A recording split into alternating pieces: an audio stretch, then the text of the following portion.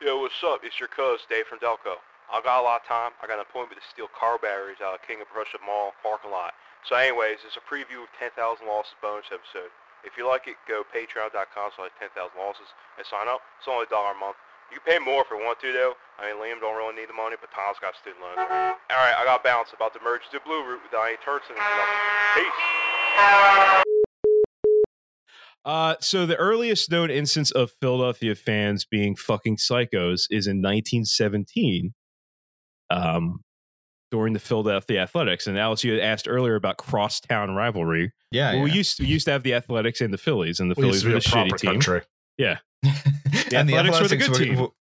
And they were, I assume, killed. They were like bulldozed into a mass they were moved grave. to Oakland. It's the same difference.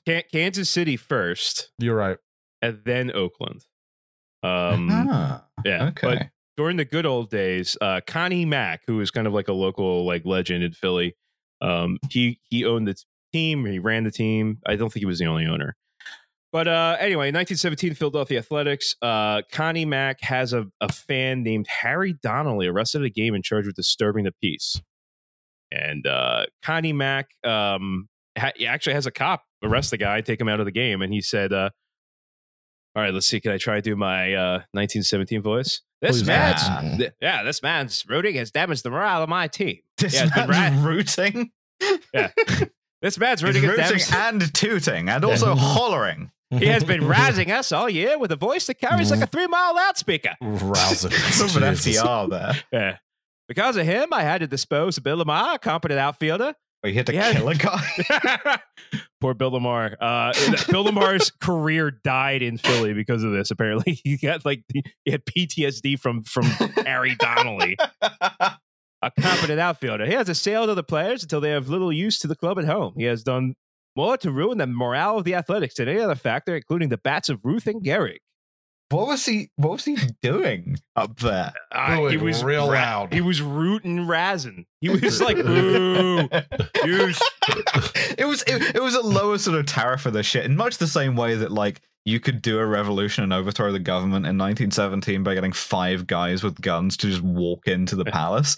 You could destroy a sports team's morale by getting up in like the top seat and be like, "Boo." Go, boo, Lamar, you look ethnic. Go back to Maryland. Lamar, that sounds like an ethnic name to me. What is that, German? Just Lamar Jackson looking around real confused. Big pair of like foam calipers. And I actually just found an ad where Bill Lamar is holding a dog and a gun. Good for him. Yeah. Outstanding. As he's the only boy of the Lamar family for 6 generations, so it's not made law his profession. All right, so it's just like why does God give us 2 hands to hold gun and to hold dog? Exactly. Right. So a magistrate judge in Philadelphia held Donnelly on $500 bail. In 1917? Yeah, so that's not. There's a war going on. Sharing a cell with Eugene Debs because I booed an A's game too loudly. He threatened to fine him if he were caught again handing out raspberries. What the fuck does that? That's what he was. That's what the magistrate called his razzing.